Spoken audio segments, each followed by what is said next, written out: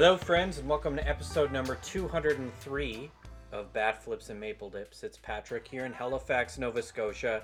He's Justin out in Saskatoon, Saskatchewan. Justin, how's your week? How's it been? It's been a while. Yeah, it's been a bit. Been a I've while. got tomorrow off, as I think you do as well, perhaps.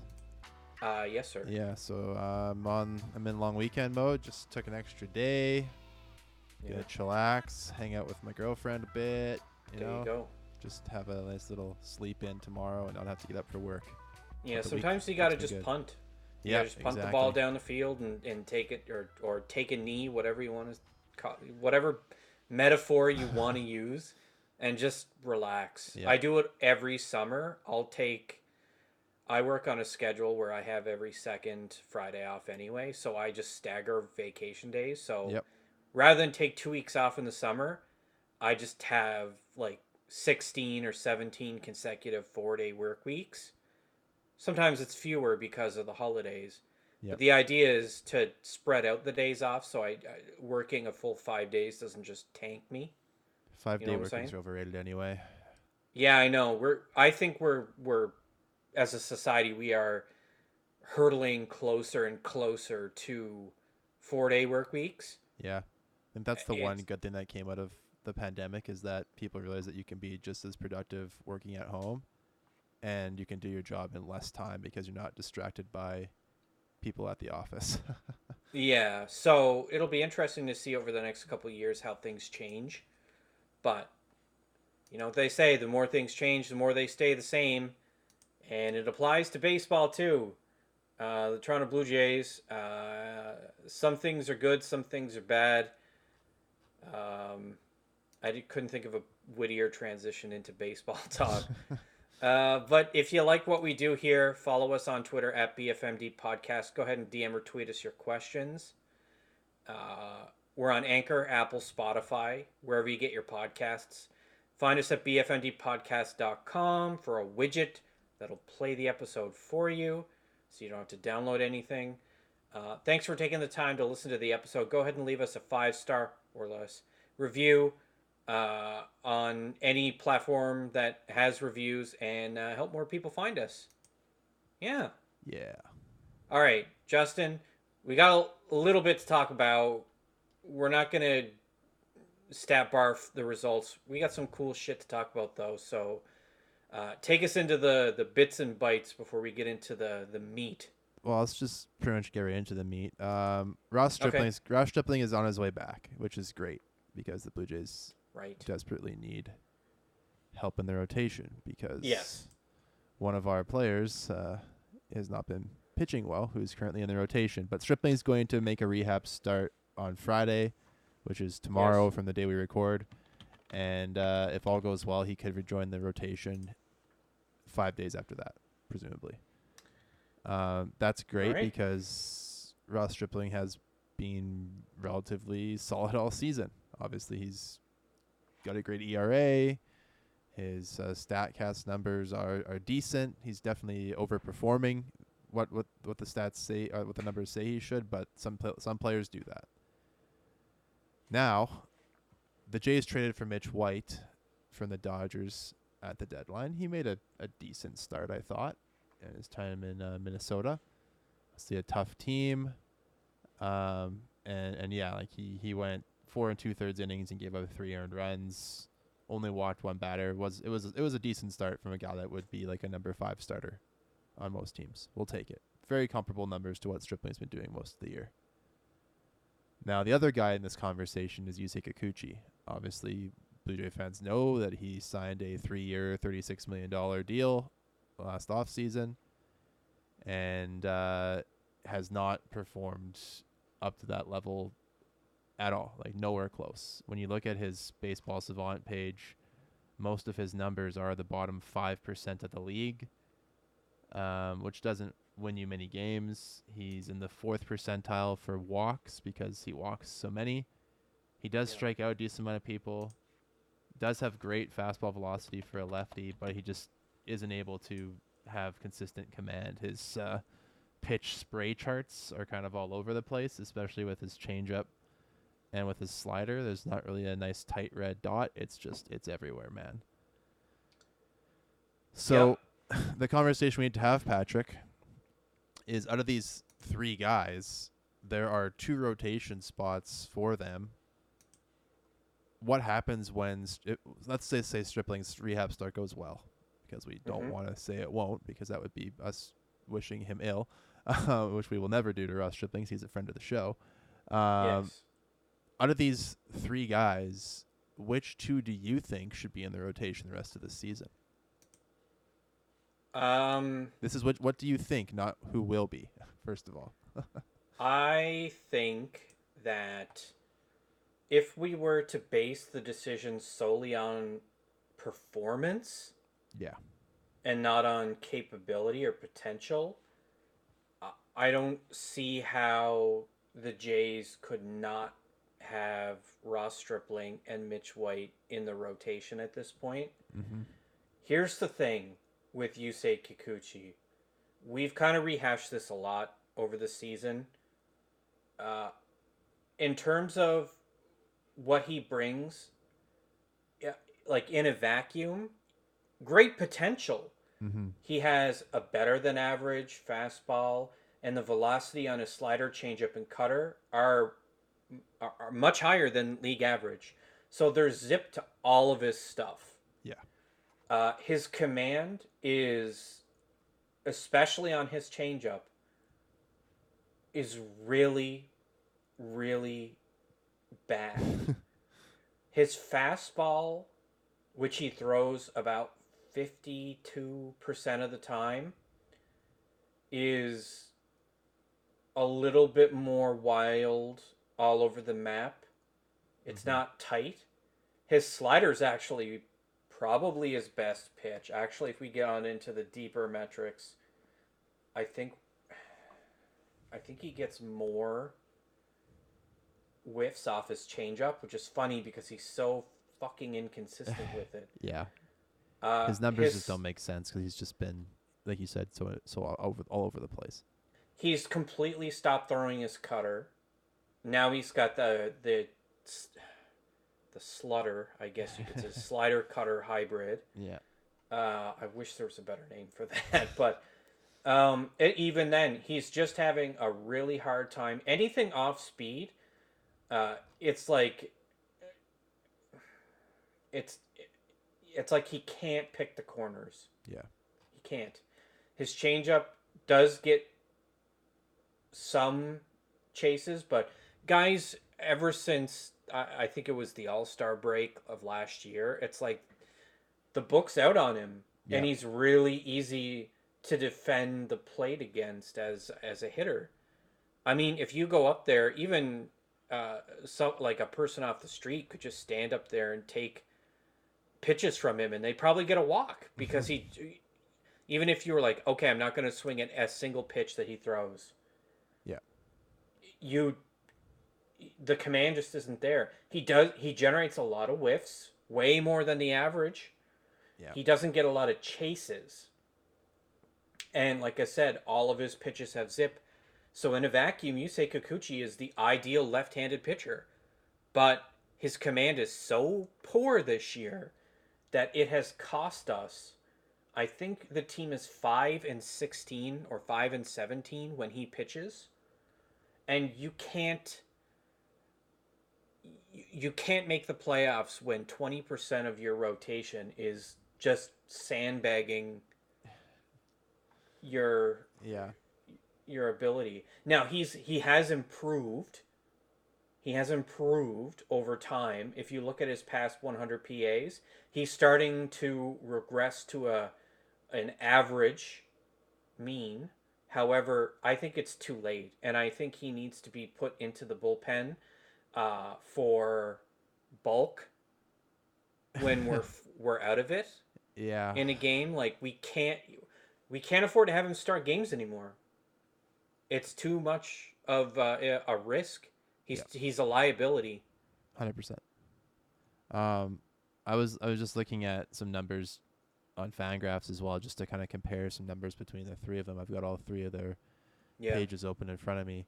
And yeah, you're definitely right. Kikuchi obviously gets the most strikeouts out of the 3. Like, he strikes out more than 10 batters per 9 innings, just more than that. Versus Stripling and White, who are both very similar at just over 7. The Yeah. big difference, of course, is in the walks, right? Obviously, we know Yep. Kikuchi's giving up more than 5 per 9. Mitch White is just under 3, and Ross Stripling is just over, or is about 1.5. So you can just see right away that, yeah, obviously White and Strips don't have the strikeout ability of Kikuchi, but they also aren't giving up free passes. Those two guys as well, Strips and White, both give up under 1 home run per 9 innings, whereas Kikuchi is just over 2 right now. He's given up just Muffin City. It's with him. It's like he's either giving up a walk or a home run, or he's striking them out. Like that's it. That's all he's got. Yeah. He's not. He can't pick the corners to save his life. He can't. He just he has no command right now. No. When the balls aren't home runs, like these guys have a pretty similar ball in play stat when the balls aren't home runs. Like they all give up anywhere between 40.9 and like 47% of ground balls, with White on the low end and Strips on the high end. Kikuchi's in the middle. So like it's not like they're like fly ball pitchers, dependent on it, right? That they all have a pretty similar ball in play profile. It's just for Kikuchi, when the ball is in the air, it's getting tattooed. Let me tell you something. Ever since we got Matt Chapman, Ross Stripling has become unbelievably strong on the mound. Yeah. The team plays with so much confidence because Chapman, I understand that if you look at very deep into the outs above average metrics individually for Chapman, he's an average fielder. However, he has elevated the game of everybody around him to the point where the Jays are one of the top defending teams. Bo and Espinal, if you look at their outs above average, are up. Espinal is one of the best fielders in the league, by the way, which is crazy to think of. Just a phenomenal second baseman, and I'm so excited that he's going to be here for, a good long time. But Stripling, if you look at his performance in 2020 and 2021, no Matt Chapman, go look at his numbers. He was giving up a ton of like, I wouldn't even say hard contact, but it was just like balls were constantly getting into the outfield and the hits would pile up against him. And it seemed like he was always giving up a run every inning. And it was like unsustainable. Yeah.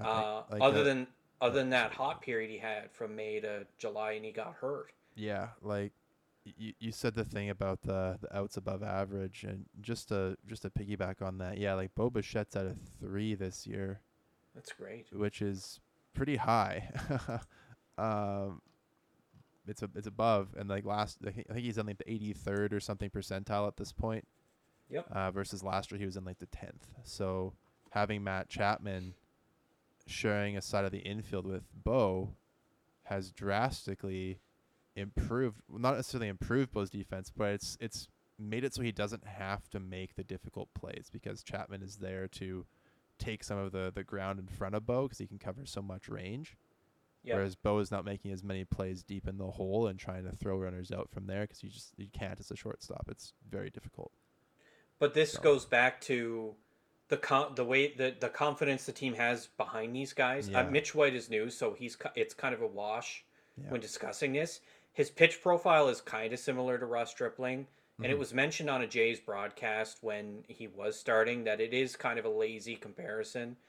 Guy from the Dodgers gets traded over. They both have kind of similar stuff. Yeah. It does feel a bit lazy. At the same time, we're going to roll with it anyway. I think Mitch White slots in just fine in the number 5 spot for now. Yeah.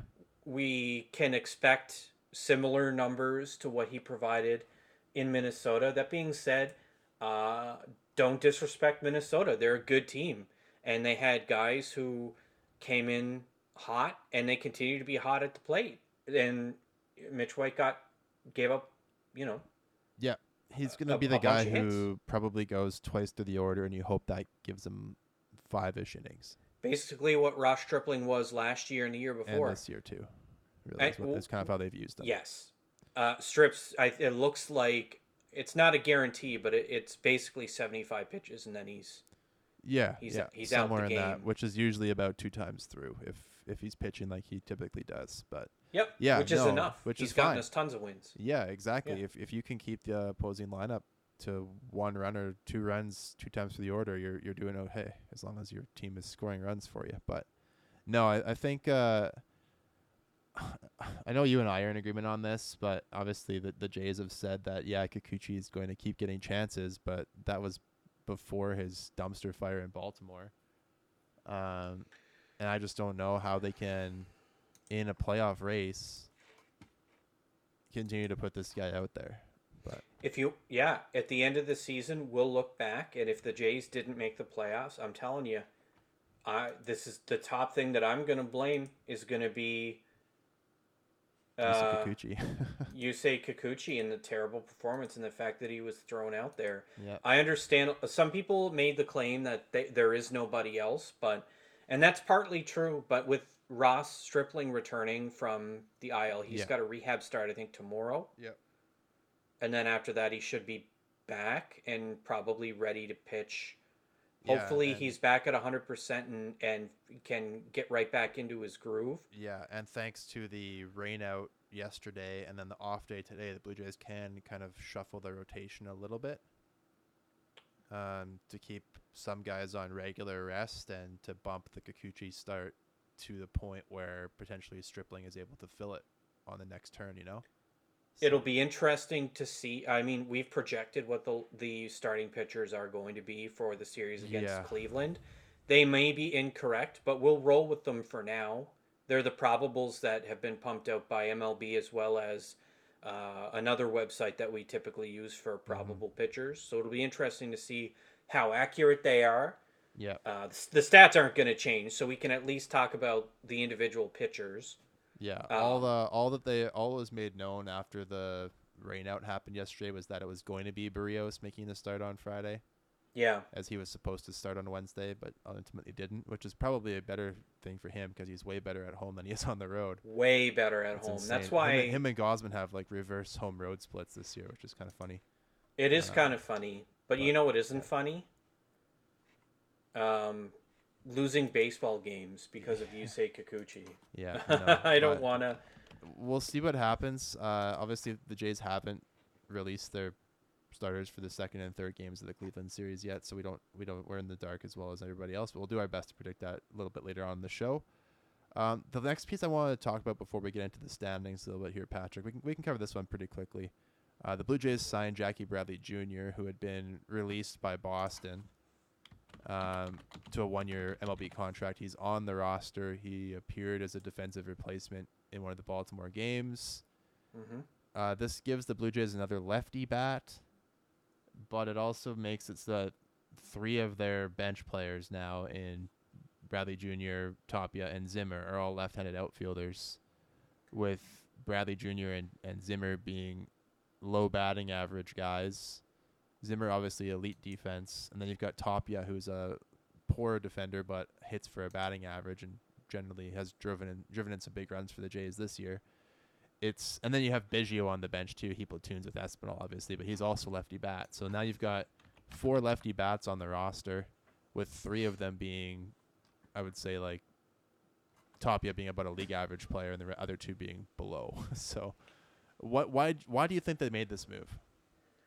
I think they saw it as an opportunity to make a very minute upgrade on one of their bench players. Yeah. And they'll roll with it as long as they can justify it. But I honestly think the runway is getting very narrow for both Jackie Bradley Jr. and Bradley Zimmer. I don't see why you need both. Zimmer is the better defender.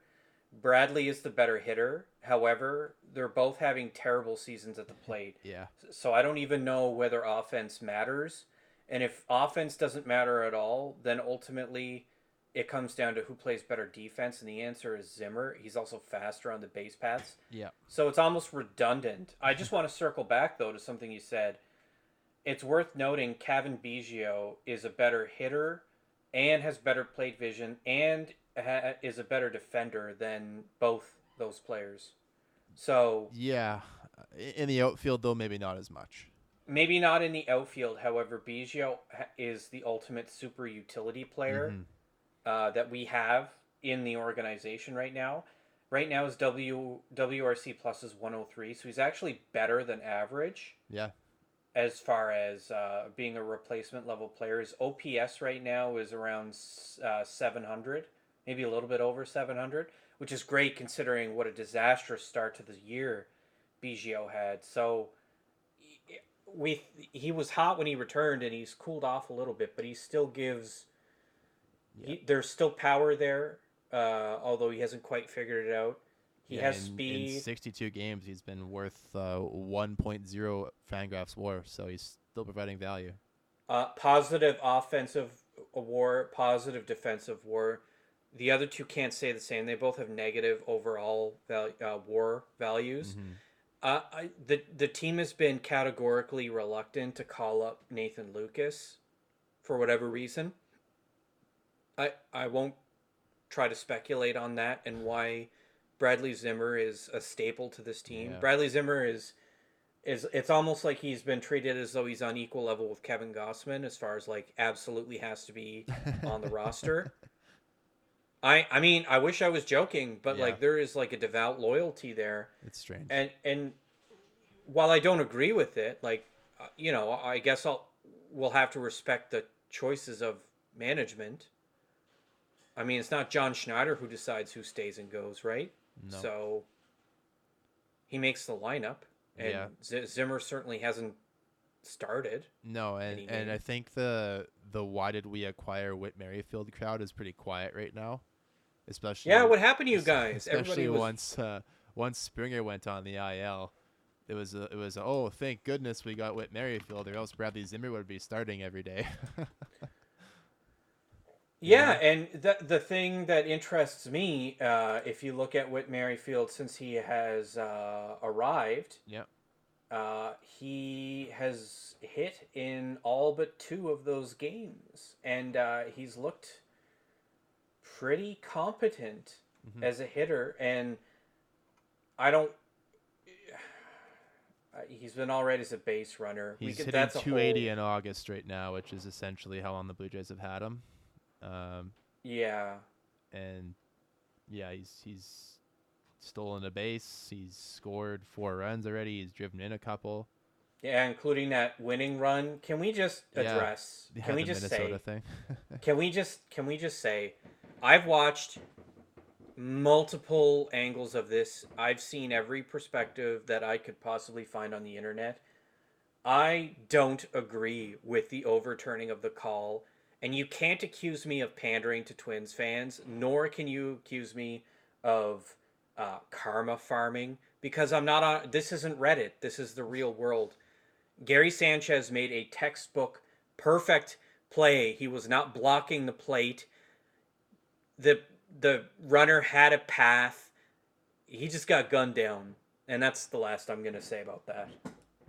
Yeah, as an umpire, I can tell you that that is one of the toughest calls in baseball to make and or overturn, as the rule does have a lot of room for interpretation, which is unfortunate. It's one of those rules in baseball that I think no matter how it gets worded, there's always going to be loopholes or ways that they can justify making the opposite call in a review.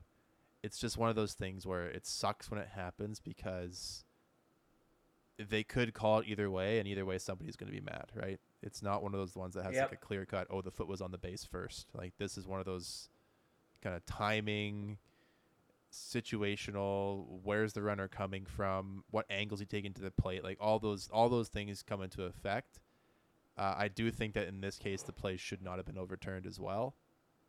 I thought Merrifield did everything that he should have done though Yep. to get it overturned. So credit to Yes. him for doing exactly what you're taught as a base runner is when you see Yes. that catcher doing what the catcher was doing, you go into him the way that he did. So Merrifield Yep. did his job absolutely perfect there.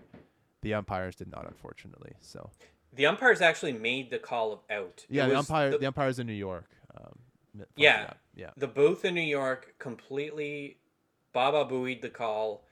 The John Boy video was perfect. It's very good. If you haven't seen it yet, yeah, go watch Very, it. very good. It breaks it down pretty much to exactly what I think the right call is. I don't know. I understand Jays fans are going to defend the Jays, but I don't know. Don't. Whatever. It is what it is. Let's move on. Yep. We kind of beat the JBJ thing to death. At this point, Yeah. I think both guys are running out of runway as far as this season. I don't understand why we don't call up Nathan Lucas at this point. I think he could hit better than 100. Maybe he's not as good a defender as Bradley Zimmer, but Yeah, I just like I'm you concerned. win games with runs. I'm concerned about the playoff roster when you've got two guys in Zimmer and JBJ that are purely there for defense and base running. Like, yeah, you might need a stolen base, but if your team ties the game and you've got to pull out George Springer for Bradley Zimmer, and that spot in the order comes up in an extra inning or something, then you shot yourself in the foot, you know? Yep. So we'll see how it goes. There's still obviously a month and a half left of baseball in the regular season. So with that said, let's take a look at the standings. Currently, Patrick, the division leaders in the American League are the Yankees, the Astros, and the Guardians. The Yankees and Astros are tied for the top record at 71 and 41. In the wild card race, the Jays currently do still hold the top wild card spot. They're at 60 wins, 50 losses, a half game ahead of Seattle, who has played 3 more games than the Jays at this point in time. They may play again tonight. I'm not sure. I haven't looked at the schedule. And then you've got Baltimore, who are only 2 games behind the Blue Jays now after winning those 2 games before the third was rained out. Then you've also got Tampa Bay tied with Baltimore. So you've got 3 AL East teams currently battling for those wild card spots, with Tampa and Baltimore being tied right now. And then right on their heels, you've got Minnesota a game back. The Twins are also only a game back of the Guardians in their division. Whichever team finishes second in the American League Central is going to be in contention for the third wild card spot, but you may only see one team from that division make it. Yeah. And obviously Houston is like 10 games ahead of Seattle at this point. They have a very similar lead to what the Yankees have on the Jays. Behind the Twins, you've got the White Sox. They're 2.5 games behind Baltimore and Tampa right now. And then 5 games behind Baltimore and Tampa is Boston. So you still got all 5 AL East teams in contention. Boston is fading. They're kind of going the wrong direction lately. They just got the news that Chris Sale suffered like a broken wrist or something in a bike accident. Yeah. I don't know if he was hanging out with Tatis Jr., but those 2 guys should both be kept away from motorbikes and bikes forever at this point. This wild card race is tightening up, Patrick. You've got really 5 or 6 teams if you include the White Sox. I think Boston's a little bit out right now, but I mean 5 games isn't insurmountable. So really you got 7 teams battling for 3 spots right now, all within 7 games of each other. And actually, I made a boo-boo. I actually pulled these before the other games had completed. So Houston is actually first place in over the Yankees right now because they won. Yep. Chicago lost. Mm-hmm. So right now it goes the teams that are in are still in. Minnesota is a game behind, but the White Sox are now 3 games behind. Okay.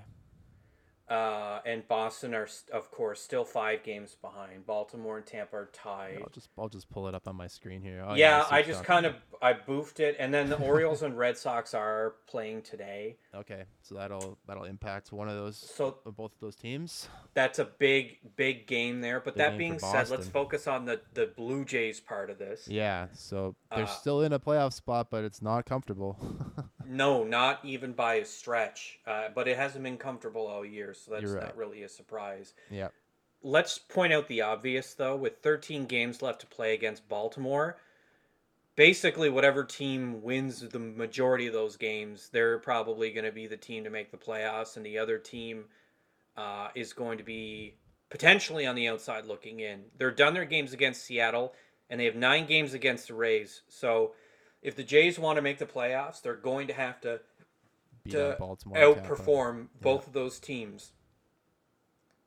Yeah. They do still have I think 6 games against, seven against the Yankees. I think still 6 or 7. and then the 3 or 6 against the Red Sox. I don't Yeah, remember and obviously they play Cleveland starting now. tomorrow for 3, Yeah. and Cleveland is battling with the White Sox for the division / wild card right now too. So Yeah, Cleveland's bounced back. they We are, thought they were dead. We thought they were dead in the water. We thought the White Sox were dead too. The White Sox are going to be without Tim Anderson for another 6 weeks. He has a torn ligament Wow. in his middle finger on his, I think, left hand or something. Terrible year for him. Yeah, he hurt it Repeated in a injuries. swing. Yeah, so that's tough for them.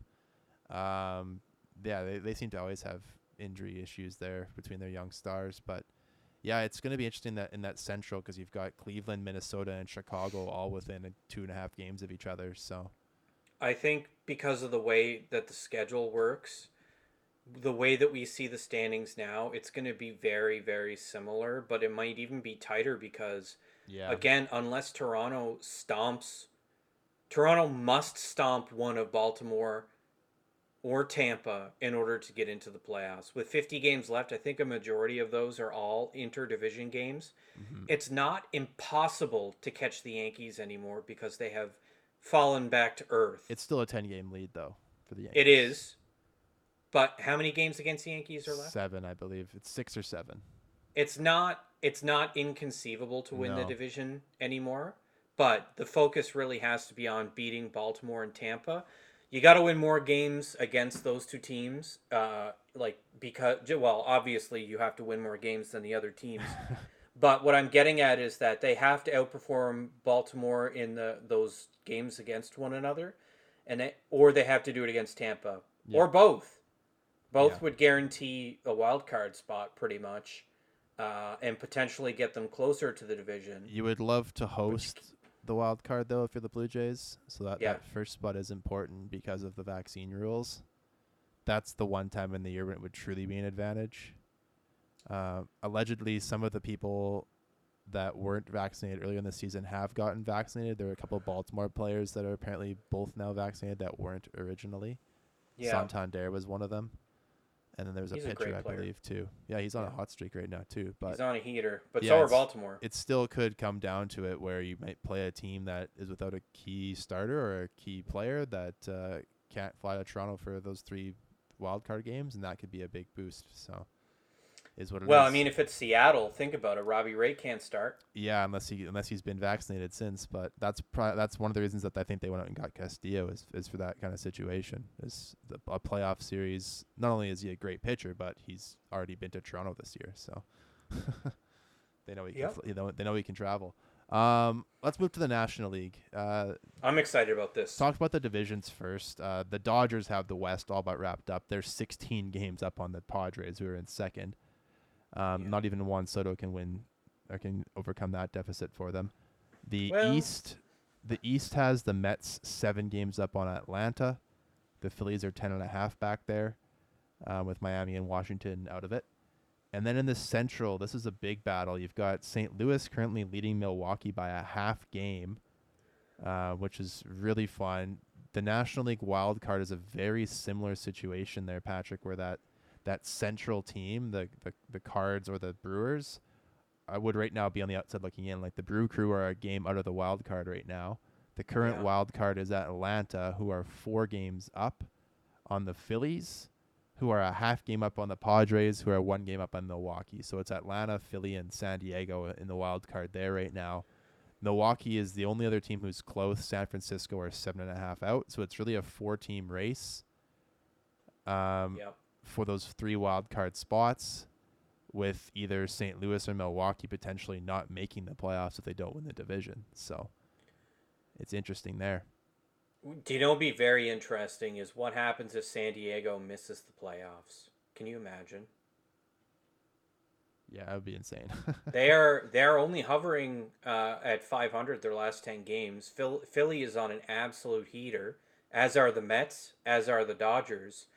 And then I don't know, man. I think I would not bet against Milwaukee getting into the wild card and San Diego being on the outside looking in. It's not impossible. That would be That'd be Yep. something.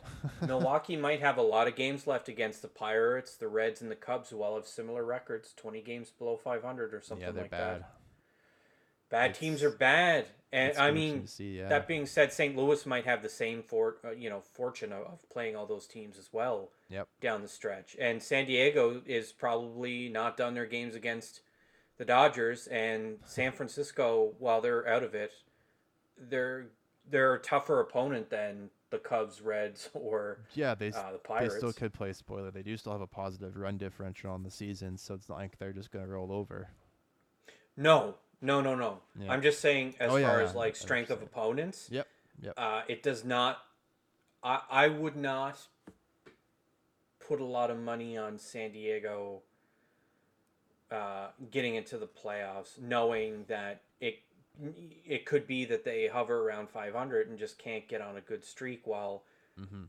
you know Milwaukee gets to beat up on its very weak division. Same with St. Louis, and it might just make it impossible. Yeah. So really, I think the X factor is Philly. Yeah, and Philly and the Mets are playing this weekend, so that should be a fun series. Yeah, I think it's going to be a bloodbath. Both Yeah. teams are super hot. While Philadelphia lost today, and Bruce Hooper is on the IL, Yeah. um, they're both looking real good right now. Yeah. I don't know, man. I think the NL is actually more interesting because I don't. it's tighter. Not And really. it could You've be. only got 4 teams who are fighting there versus like 7 in the American League still. I know, but it's the rivalry amongst those teams is much Yeah. more interesting, I think. But that being said, like obviously, having three divisional rivals fight over three wild card spots, with Seattle kind of Mhm. being in the middle of that AL East sandwich, is Yeah, kind look, of and like Baltimore and Tampa Bay are playing this weekend, and they're tied right now. Well, they won't be after today because Tampa's off and Baltimore's playing, but they're within a half game of each other no matter what happens tonight. yeah. So that's going to be a big series, and it's in Baltimore. And then obviously Seattle's playing at Texas, who have been playing a lot better the second half, but aren't really doing much right now. No. And they're still too far out to make any difference. And then you've got the Yankees at Fenway, so hopefully Boston can play spoiler a little bit and bring the Yankees a little bit closer, or else the Yankees just bury the Red Sox further down the standings. One of those two things will happen. So that's going to make the wild card a little bit more interesting anyway. Before we get to Cleveland, Patrick, let's talk about Teoscar Hernandez, because This was, we haven't been given enough love lately, I don't think.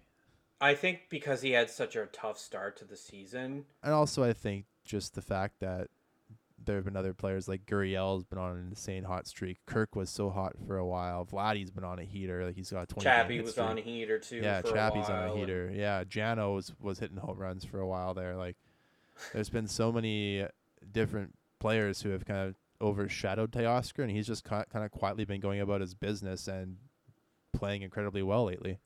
This article that was written on Fangraphs Mm-hmm. was really sparked my interest, because I was thinking to myself, Ben like, Clemens was the author of this one, by the way. very shout out to him. Yep. Very, I was kind of like, oh man, Tasker, is he, like, what happened? He really fell off. If you look at his numbers, he's on track to be just as good, if not possibly, if he stays on this heater, better than he was during both years he was Silver Slugger. So, Justin, break it down for me. What's changed with Teoscar? Sure. Well, he points it out right away.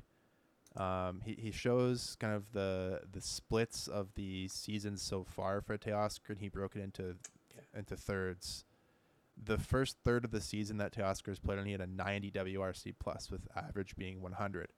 The second third, he was at 133, and then in the most recent third of the season, he was at a 165 WRC plus. So That's pretty good. 65% better than average. Mm-hmm. The big thing that Ben points out in this article is Teoscar's first pitch swing rate. Now, in his career, before this season, Teoscar swung at 35.3% of first pitches. So 1 out of 3 pitches or so he was swinging at on the first pitch. In the first 2 months this year, he was at 35% on 0 counts. The league average is about 30%.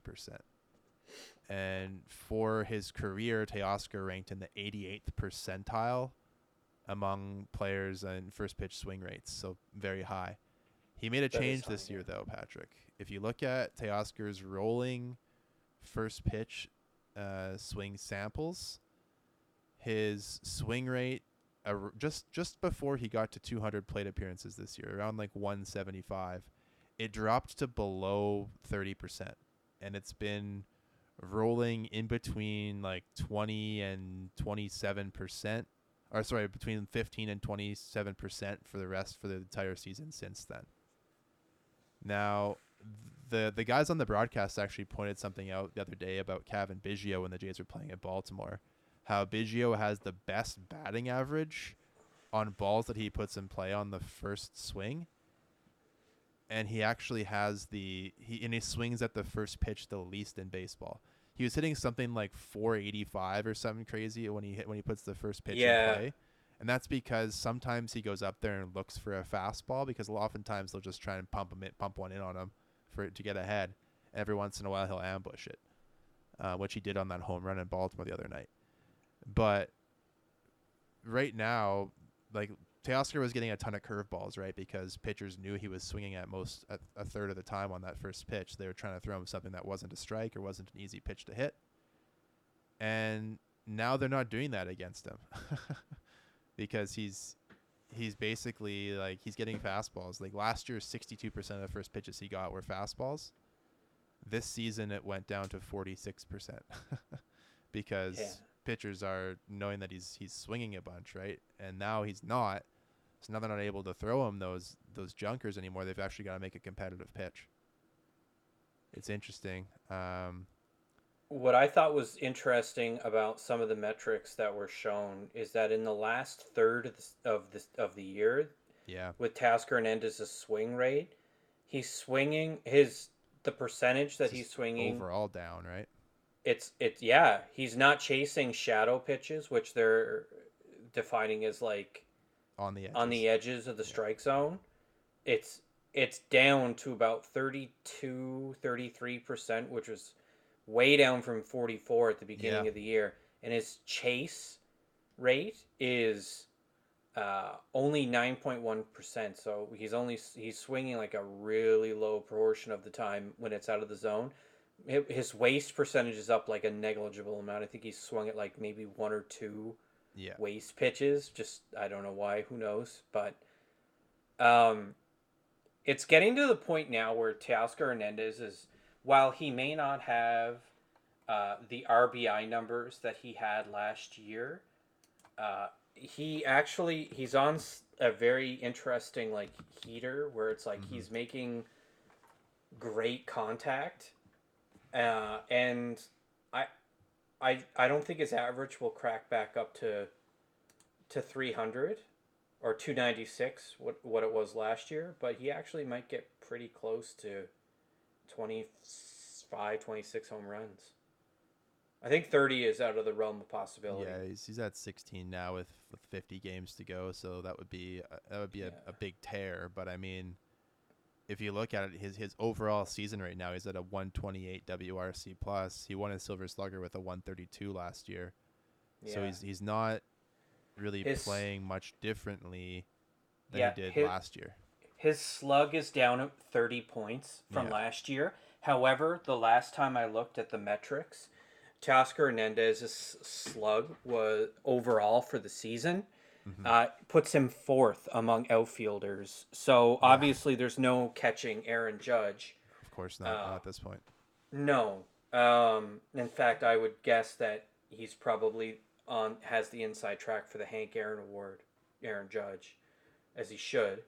But it's not inconceivable, depending on how this final 50 games go, that Teoscar Hernandez could repeat a Silver Slugger again. I mean, that's what I want to see for him, because I think it would also mean success for the Jays. Yeah. But he's 64 RBIs behind last year's pace with 50 games left. Now, he only played 143 games last season, so even if he played every game for the rest of the year, he's still only going to hit 150 something games, and he won't play every game for the rest of the year. So No. he's not going to hit 30 home runs or 100 RBIs again. However, the numbers may actually, he may finish the year with better numbers than he did last year. If you look at averages and percentages. So it could be interesting down the stretch to see how he's deployed. I know that they've tried Bo at fourth, and That didn't didn't go. last long. No, it did not go well at all. Yeah, And now Teoscar Bo was is back in finally. there.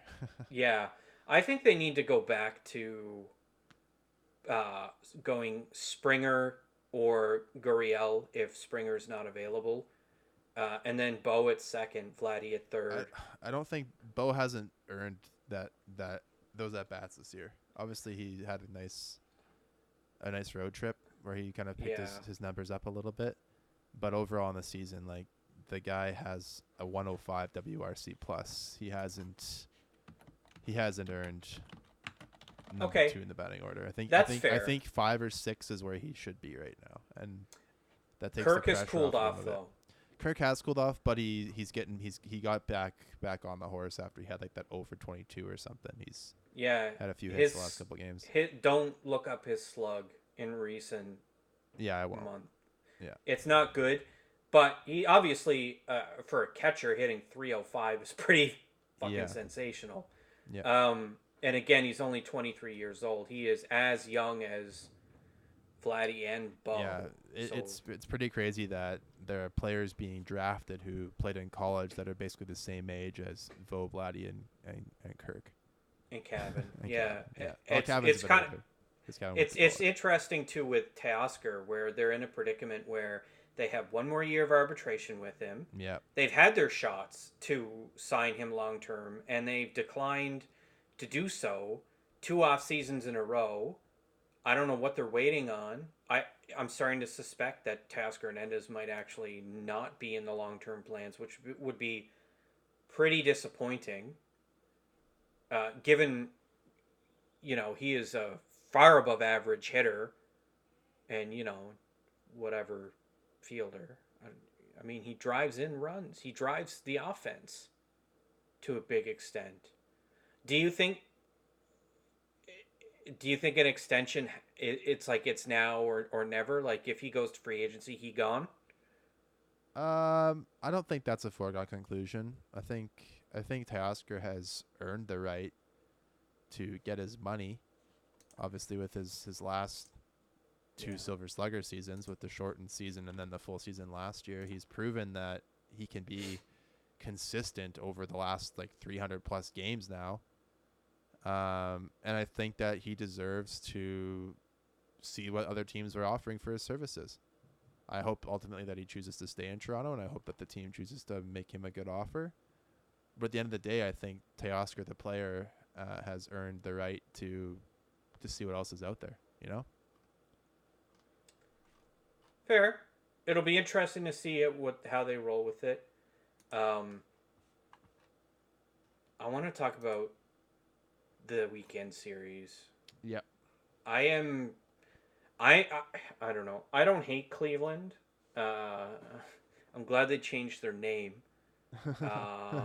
But we're getting like their best, all 3 of their best pitchers coming up here, and it's not ideal.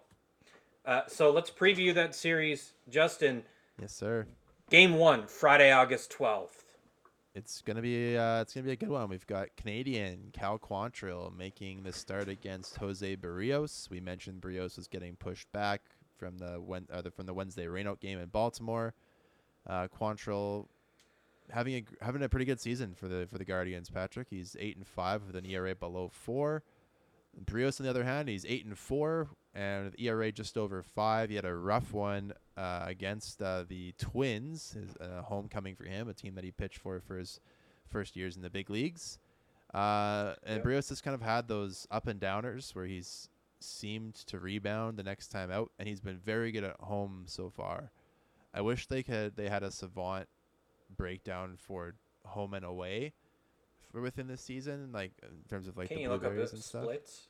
You can Oh, look I at the see what you're splits, saying. but I Yeah, mean, like for like his exit for the velocity and percentiles all and those stuff. Yeah. numbers at home, I wish they had that for their breakdown because I'd be really curious to see if the underlying metrics actually back up what's happened in reality. Just as out of my curiosity. But Brios, yeah, he's kind of had a couple of rough starts in a row now, I guess you could say. But it's a good chance for him to rebound at home against Quantrill. Quantrill's is doing really well in terms of chase rate. Both him and Brios rank high in the league. And chase, Quantrill doesn't give up a ton of hard hits, which is great for him. He doesn't walk a ton of guys, neither does Barrios. They're very similar pitchers outside of the fact that their hard hit and exit velocity numbers are on like the opposite ends of the spectrum. Besides that, their numbers are actually pretty similar. When you Brios is a better strikeout, but he's also gotten a snot hit out of him far more than Quantrill this year. Yeah. That being said, it's an interesting matchup, and because of how well Barrios pitches at home, I don't know. I'm interested to see how this pans out. Yeah. I am a huge fan of Cal Quantrill, as I am a fan as well of his father, Paul, who pitched for Toronto many years ago. That's why Cal is, in fact, Canadian. Has he said anything about the World Baseball Classic? Will he pitch for Canada? Not that I've heard, but I don't follow the Guardians, so I don't know. I'm That's sure it'll come up this weekend. They'll probably talk about it on Blue Jays Central tomorrow. Probably Saturday, August 13th, 3:07 Eastern Time. Tristan McKenzie for the Guardians will face off against, presumably, most likely, Mitch White. I wouldn't say most likely, but if the Jays keep the rotation the way it has been and don't skip anybody, then yes, it'll be Mitch White. Well, it'll be him or the Gas Man. Yeah. One or the other. Kevin Gossman. Well, let's just stick. I mean, Mitch is probably going to start one of these games, so we might as well discuss his metrics anyway. Sure. We kind of already dabbled in it a little bit. Mitch is great at limiting hard hit contact. He's got a very average fastball when it comes to velo, better than normal spin rate. Not really a strikeout pitcher. I don't know what else there is to say about him, really. Average for giving up walks. He's just kind of, I don't know. It's like, you know how when you open up the fridge and you're hungry, but you might be lazy and you just see something in there and you're like, yeah, I'll eat that, I guess. That's kind of how I feel about Mitch White. He's just like, he's there. Yeah, okay. He's there. He's a back-end starter. Tristan McKenzie's having a pretty good season for the Guardians as well, Patrick. Absolutely great pitcher. Very exciting to watch, too. Yeah.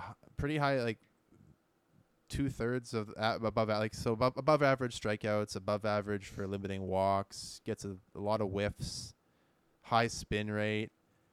Does give up some hard contact, but if you're going to reach base against him, you've got to do it by getting a hit because, like I said, he's not going to walk a ton of people. Both of these guys, I think, are going to be around the strike zone. It'll be interesting to see. It's going to come down, I think, maybe a defensive miscue in this one, as both of these guys seem to limit base runners in terms of strikeouts, walks, and hits. So. Hopefully, it should be a close game. I'm hoping the Jays can pull that one out because McKenzie's having a great season. He is, yeah. I'm going to make a very bold prediction and say Tristan McKenzie leads the game with 10 strikeouts, regardless of what inning it is. I just feel like we are about to run into a buzzsaw named Tristan McKenzie. Like, I feel like he is going to chew us up and spit us out. Well, for the Blue Jays' sake, hopefully that's not the case because on Sunday, 1:37 start time, they've got to go up against Shane Bieber. The Biebs. The Cleveland Ace is having another solid year. He's got a 3.21 ERA. So far, he's near the top of the league in terms of limiting walks, getting a high amount of whiffs. Does give up some hard contact, and he may pitch against Kevin Gausman. We think Gausman's going to pitch in one game this weekend. Gausman, on the other hand, Patrick, he's among the league leaders in terms of limiting walks. He's very high in strikeouts, 99th percentile in chase rate. Gets a high amount of whiffs, great fastball velo, pretty good spin, and his average exit velocity and hard hit numbers have been improving steadily all season. The Jays, after my Twitter rant a few weeks ago, and a little bit before then, they've been shifting a lot less with Gausman on the mound because he was getting burned a lot early in the season by hits who were beating the shift. So interesting to see, obviously, a battle of aces. I would love to see Gausman pitch against Bieber just so we could truly get the battle of aces. It would be just a fun game to watch on a Sunday afternoon. I'm interested. And I'll say this too. I found this really interesting. I look up, somebody said this, whether it was on Reddit or Twitter, somewhere on social media, that Kevin Gausman, in his previous out of his previous 10 starts, and 9 of them, the total run support was 27 runs, while that 10th game was the 28-5 blowout. Yeah. So this is something that people are probably already aware of, that Gausman has gotten a very little run support during this season, and that's why his record doesn't look great. I would imagine. That's why we don't talk about records on BFMD. I know, that's what, and the same probably goes for Shane Bieber. His ERA is very similar, and he's a strikeout king. Yep. Despite his, velo not being quite there, he just gets guys to chase. And the Biebs is only 7-6. But I mean, again, records don't really matter if you look at the metrics. This is a really sexy matchup. I'm really hoping this is what Sunday afternoon's game is. Ideally, the Jays take 2 of 3, but it's going to be really hard because there's a couple of really hot hitters on Cleveland right now. I checked. These 2 guys have the highest OPS since the All-Star break among their players. The rest of them are pretty pedestrian, including Jose Ramirez, but he is not to be underestimated by any means. Andres Jimenez is on a bit of a heater. In his last 30 games, he's got an OPS very close to 900. He's doing it all with contact. He's scored bucket loads of runs. He is also very fast on the base paths. He's just going to be a very pesky presence, I think, on the base paths this weekend. Steven Kwan, very similar story. Not doing it with power, but he is doing it with contact ability. He's hitting .349 in his last 30 games. That's unbelievable. Yeah, he got off to a really hot start in April, too. Everybody was talking about him.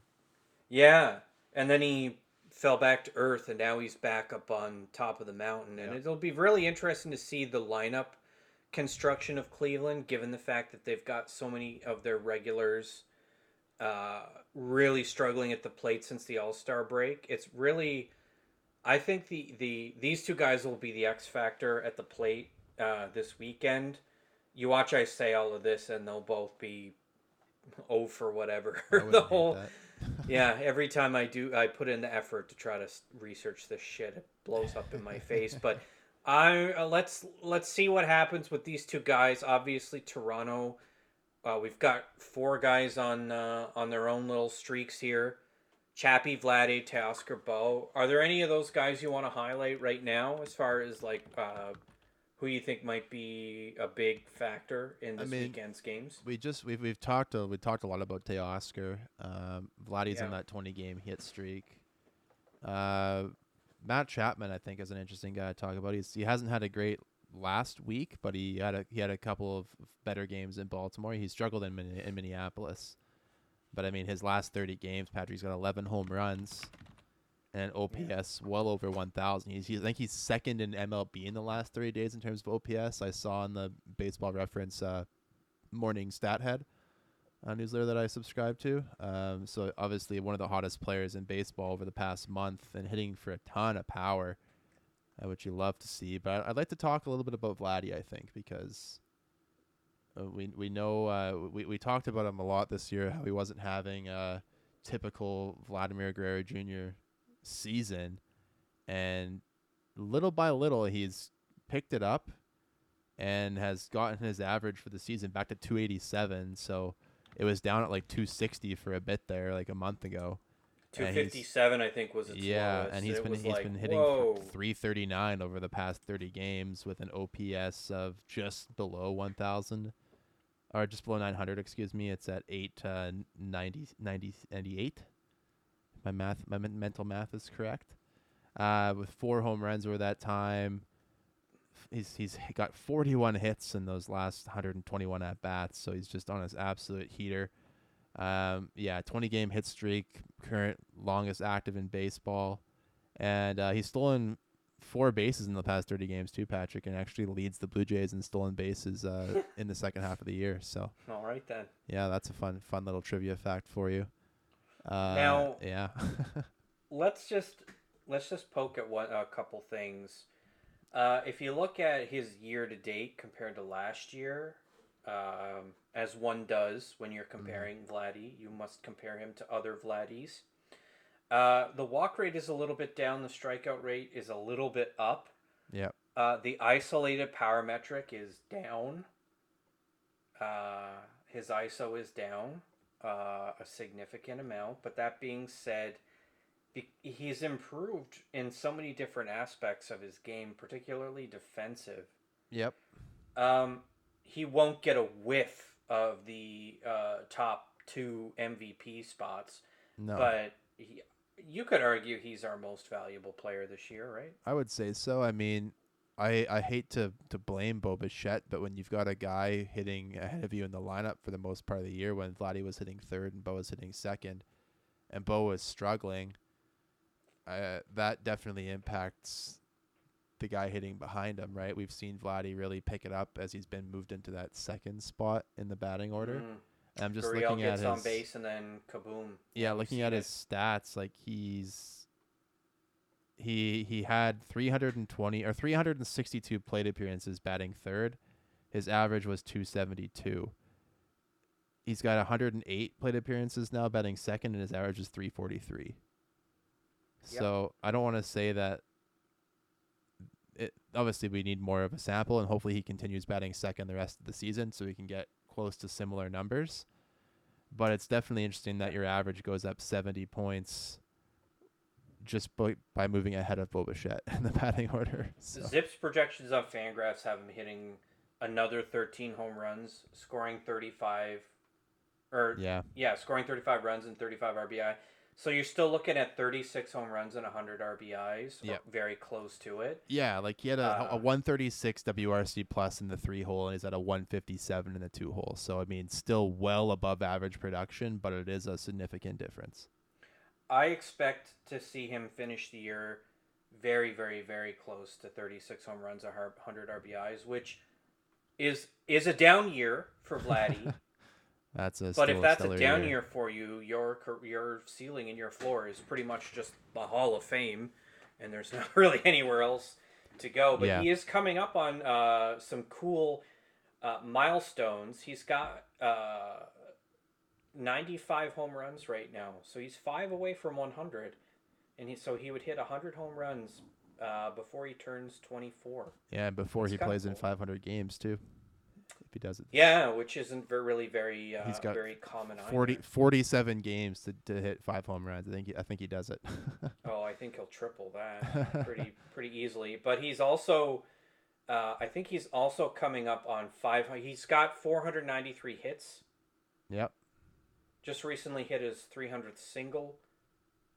So he is 7 hits away from 500 hits as a 23-year-old. Mm-hmm. So I mean.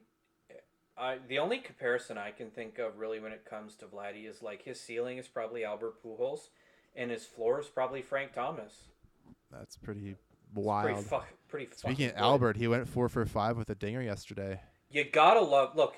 Turning back the clock, man. I'm telling you, he's like 50 years old, but he's still hitting. And they're in a playoff spot, so we might actually get to see playoff Albert. Hell yeah. Now they played today and they lost. Yeah. Which obviously will impact the race that we previously discussed, but I don't think Pujols played today. So yeah. Anyway, regardless, Vladdy's been on a good streak, and hopefully that continues because the Blue Jays are going to need him this weekend, Patrick, because Yeah. this Guardians team is no joke. Fun thing that's happening right now, the Field of Dreams game is on right now. It's the Yeah. Cubs and the Reds this year. Two teams that everybody cares about because they're battling for their playoff lives, he said sarcastically. But yeah, it's interesting. That's always a fun game to watch. So if you're interested in checking I'd that like out, to it's on. understand more, Justin, about why they pick the teams they pick. I understand that these two teams are rivals, but they were clearly never on track to have good seasons. So I think they've picked both years teams that have been around for a long time and have a ton of history, and they're both wearing like old school jerseys. Yeah. I don't know. It's a retro fact. It's just a gimmick, right? Like it's a fun thing. I'm not putting too much thought into it. It's not. Do you want to know a fun fact I learned today? Sure. Do you know who owns the Field of Dreams? It's Frank Thomas. That's pretty cool. There was a cool article on Reddit. If you've got it, go check it out. It talks about how Frank Thomas is a part of the ownership group for that Field of Dreams. Like the Yeah. field as well as like the surrounding area. And I guess they're looking. There's like plans to develop the area all around it, so that way kids can like. There's going to be tons of fields, but it's going to be spread out in a way that it won't impact the integrity of that Field of Dreams field. Yeah.